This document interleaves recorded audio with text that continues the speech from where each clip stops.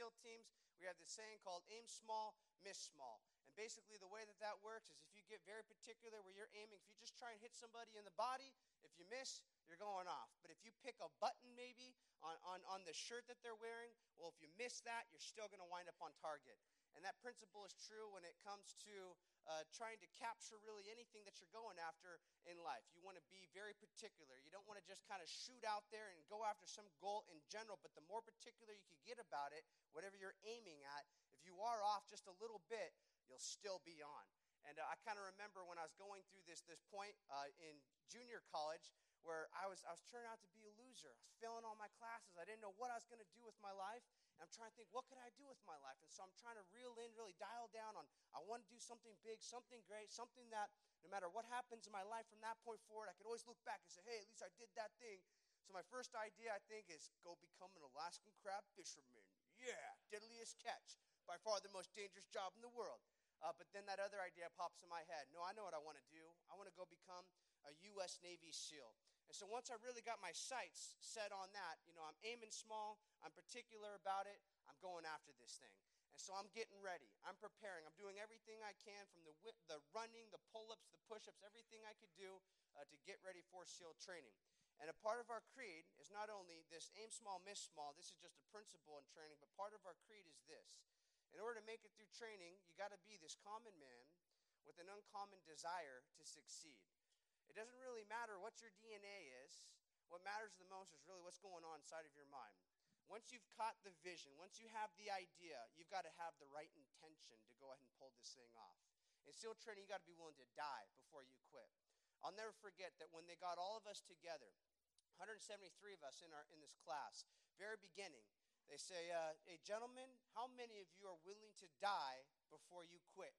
And of course, all of us are just saying, hoo-yah, hitting our chest, yeah. In order to quit, these guys have to ring a brass bell 3 times in front of everybody, take their class helmet off, and lay it down in this chronological order of those that quit. But by this point, it's the very beginning, nobody's quit yet, right? And they're saying, all right, so all of you guys are willing to die before you quit. Yeah, and they say, all right, look left, look right, take a mental picture of this guy on your left, on your right, in front of you, behind you.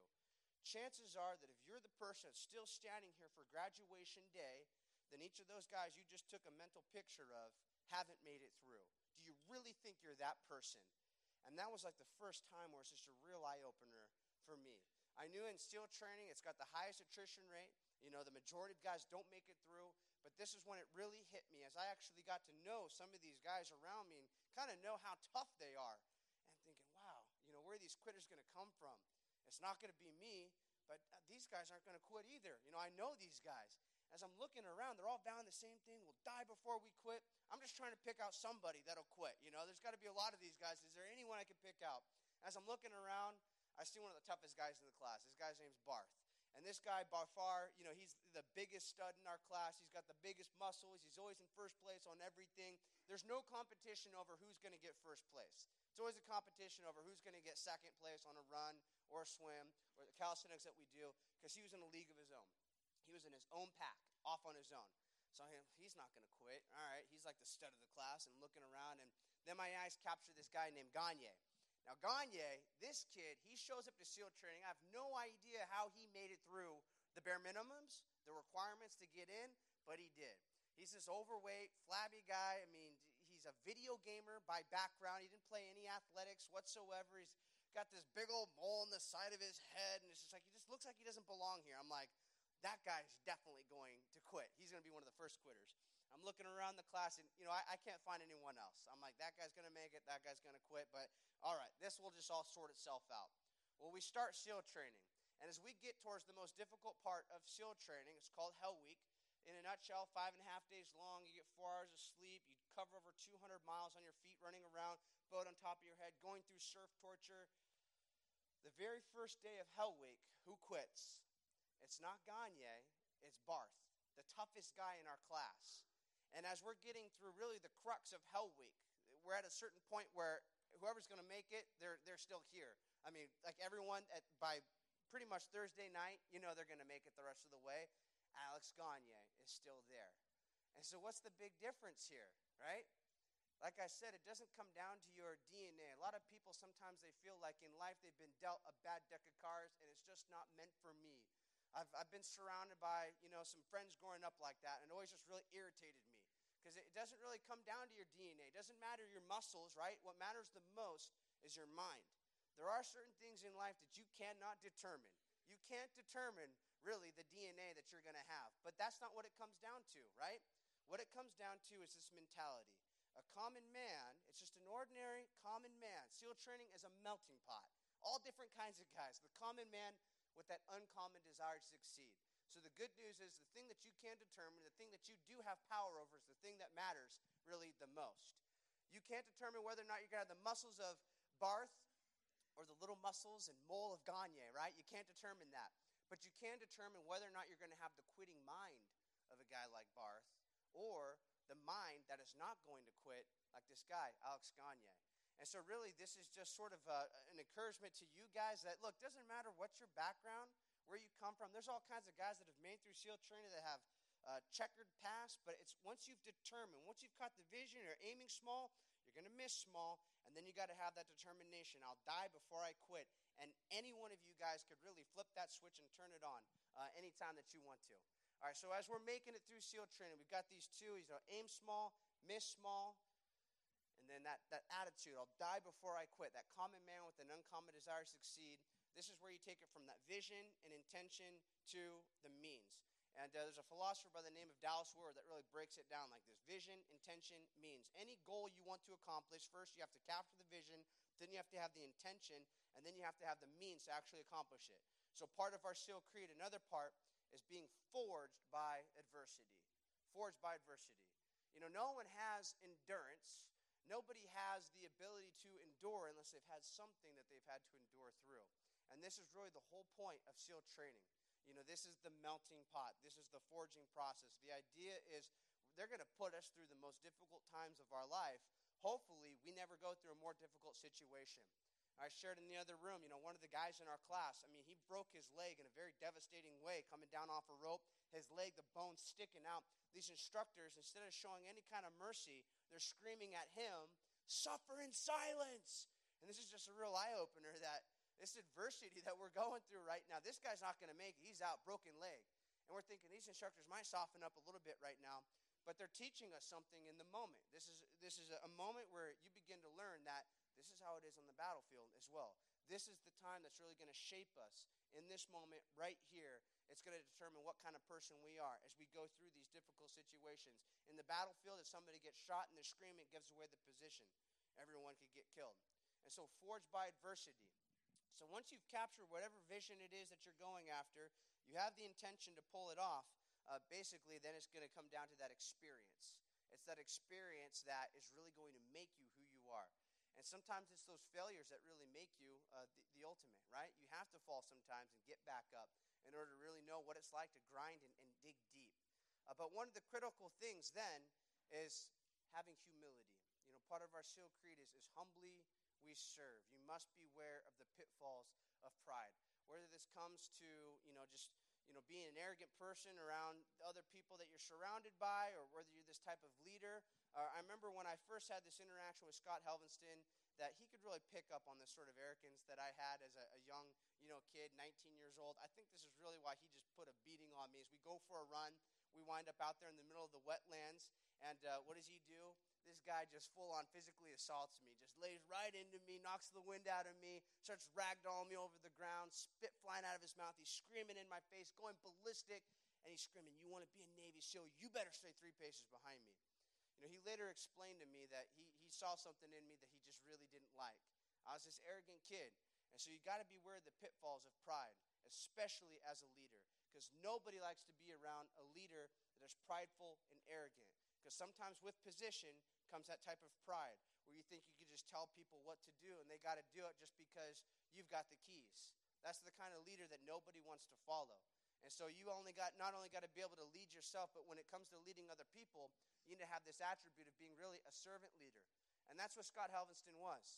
After he put me in my place, what did he do? He really took me under his wing. He began to mentor me. He didn't just tell me that, I'm a knucklehead, I'm not going to make it. He began to really build me up. He began to really invest his personal time into me. And what that did is this. If somebody has a position, they tell you what you got to do, you might do it. You do it reluctantly. You do it because you have to, because you might get fired. You want to collect a paycheck at the end of the day, whatever it is. You do it reluctantly if they're prideful. But if they're this servant leader that really invests into you, that really looks out for you, that shows concern for you, what's that like? You do what they tell you to do, not because you have to, but because you want to. You have a desire to serve them. You have a desire to give them a good run as their sled dog. And so this principle of servant leadership, it's there in the SEAL teams, Humbly We Serve. I've had it all the way from Scott to platoon chief, where if guys are falling behind on close quarters combat, they're really not up to speed. It's not just you guys got to stick around and figure this out on your own at the end of the night. My chief that I had in my last platoon that I can't mention by name, he's still in, he would stick around. He would really invest his personal time into all the guys. So really, when it came down to it, if he wanted us to run to a hail of bullets, we would do that for him. So this servant leadership, and you find this really in the person of Jesus of Nazareth. He's the first person, if you root it really back, what did he do? His disciples, he had their loyalty. In what way?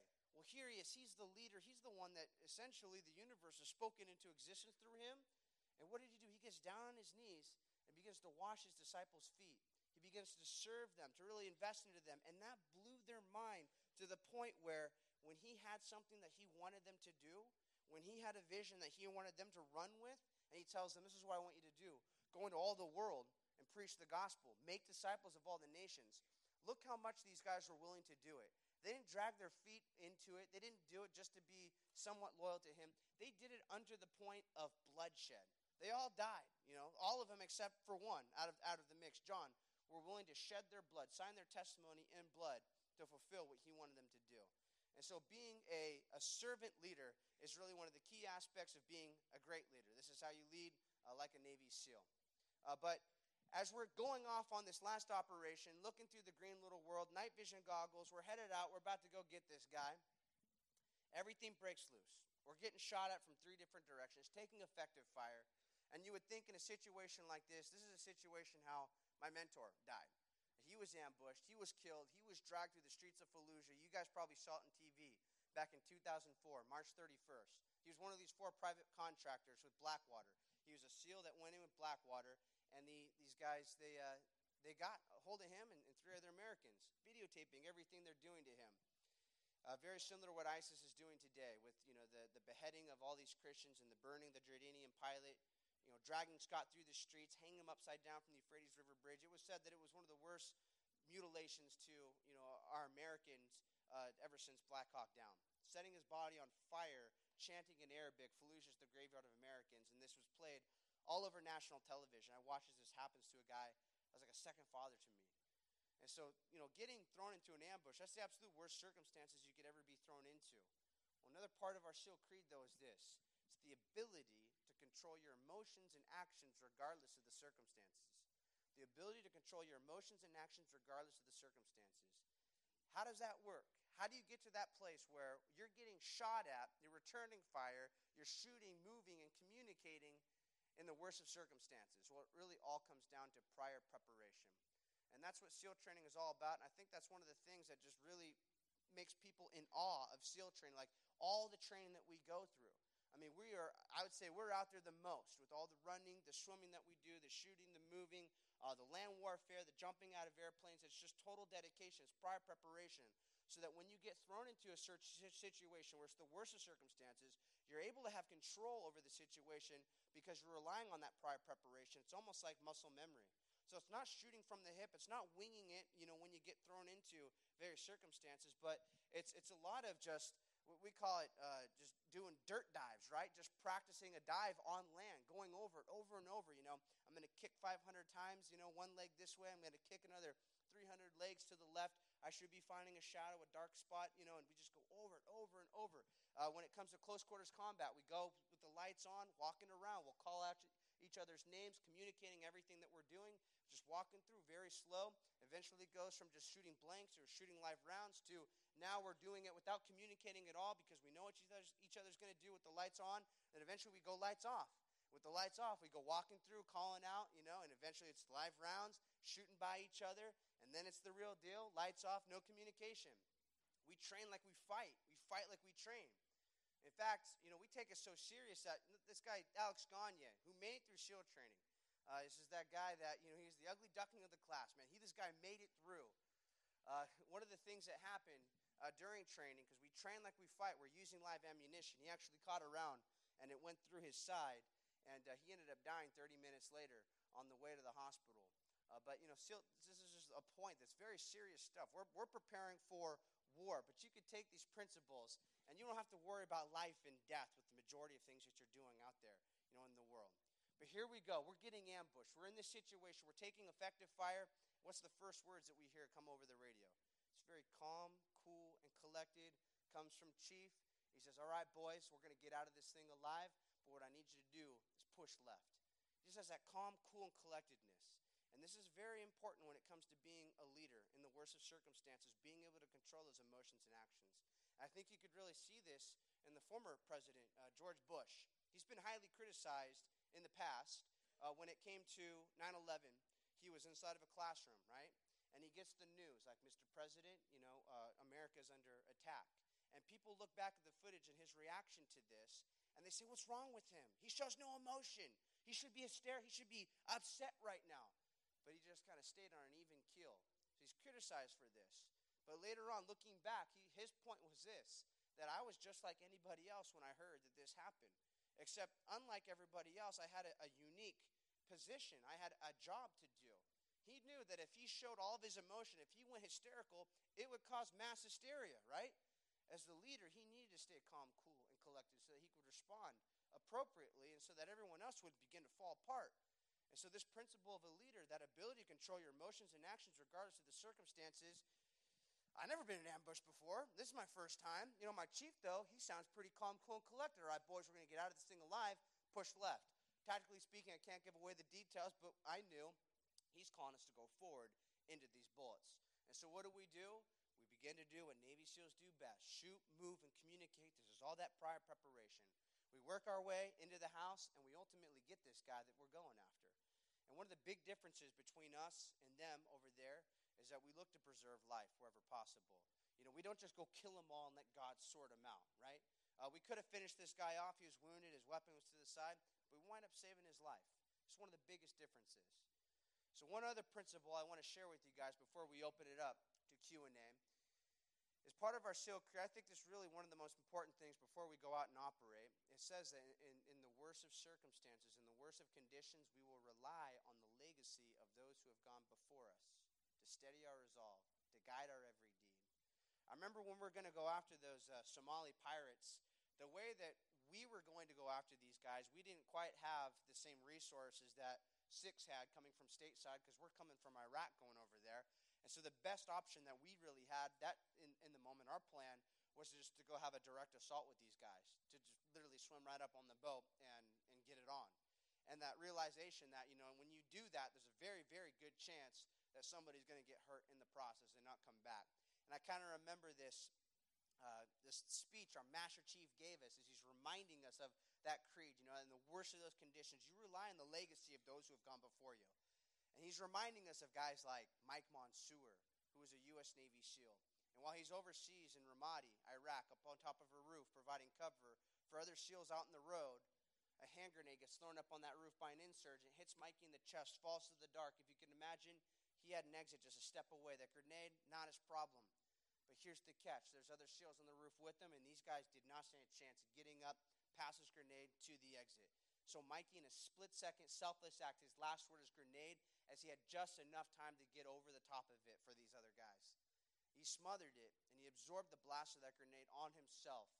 And he suffered for 30 minutes before he died. But because of what he did, all those other guys on the roof, they all lived. And so these words, greater love has no one than this one that lays down his life for his friends. You could see that in a man like Mike Monsoor. My friend Scott Helvenston, one of the last things he ever said to me before he went overseas and was killed as junior, when I go over there, perhaps I can make a difference. And so Master Chief might remind us about Scott. Remember what kind of man he was and how he was willing to get out there. Although he was killed and dragged, it wasn't in vain. It's for the sake of freedom, hung from that bridge. And then most importantly, for men that know the Lord, a big motivating factor for us ought to be remembering those who have gone before us. How about we remember our Savior who has gone before us? And he's made the life that we have really possible. And he's really the source of our power. He says that apart from me, you could do nothing, right? We are branches, and we are plugged into him. He is our vine. And you just think about what he has gone through. And so as you wake up in the morning, you're about to go do something you really don't want to go do. Remember guys like Mike Mansour. Remember guys like Scott Helvenston that made freedom available for you in the U.S., here. And then most importantly, remember Jesus, who at the cross absorbed the blast not of some hand grenade, but the blast of all of our iniquity, the blast of all of our sin upon himself, so that we could live, not only with him in eternity, so that we could live a life here on earth that he intended for us to live. So we seek first the kingdom of God and his righteousness, but then everything else here on earth is added to us. And just my friend Scott killed and hung from that bridge for the sake of freedom. This is the freedom that Jesus Christ was killed for, not only in a physical sense, but in a spiritual sense, so that we could be set free from the sin that so easily entangles us. Greater love is no one than this, one that lays down his life for his friends. You can see it in men like Mike Mansour, Scott Helvenston, and most importantly, one we certainly all should have in common, is Jesus Christ. He laid it all down at the cross. So that's the proper perspective of the Lamb of God who takes away the sin of the world. So just kind of recapping these principles, remember, it's aim small, miss small. Whatever you want to do in life, you capture the vision, but the unique thing about the believer is this: you ought to be seeking first the kingdom of God when you're trying to capture that vision. What would you have me do, Lord? C.S. Lewis says that if you aim at earth, you will miss. But if you aim at heaven, you'll get earth thrown in. You get heaven and you get earth thrown in. So while you're aiming small, you should be looking to the Lord. Lord, what would you have me do? In all your ways, acknowledge him. He'll direct your path. He gives you that vision. Then it comes time to that intention. You got to be willing to really pull the thing off. You got to be willing to really work hard, put in the work. That's what it is to be a disciple, really, of Jesus Christ. A disciple is one who is disciplined, an apprentice of his. And then after that, the means, right? Just the experiences that you go through. You got to go through these experiences. This is what really shapes you. This is what molds you. This is what makes you who you are. And then being that common man with that uncommon desire to succeed, not quitting for anything, and having that ability to control your emotions and actions regardless of the circumstances based off of what? That prior preparation, and then the ultimate motivation of all. Remembering those who have gone before you. It steadies your resolve and your every deed.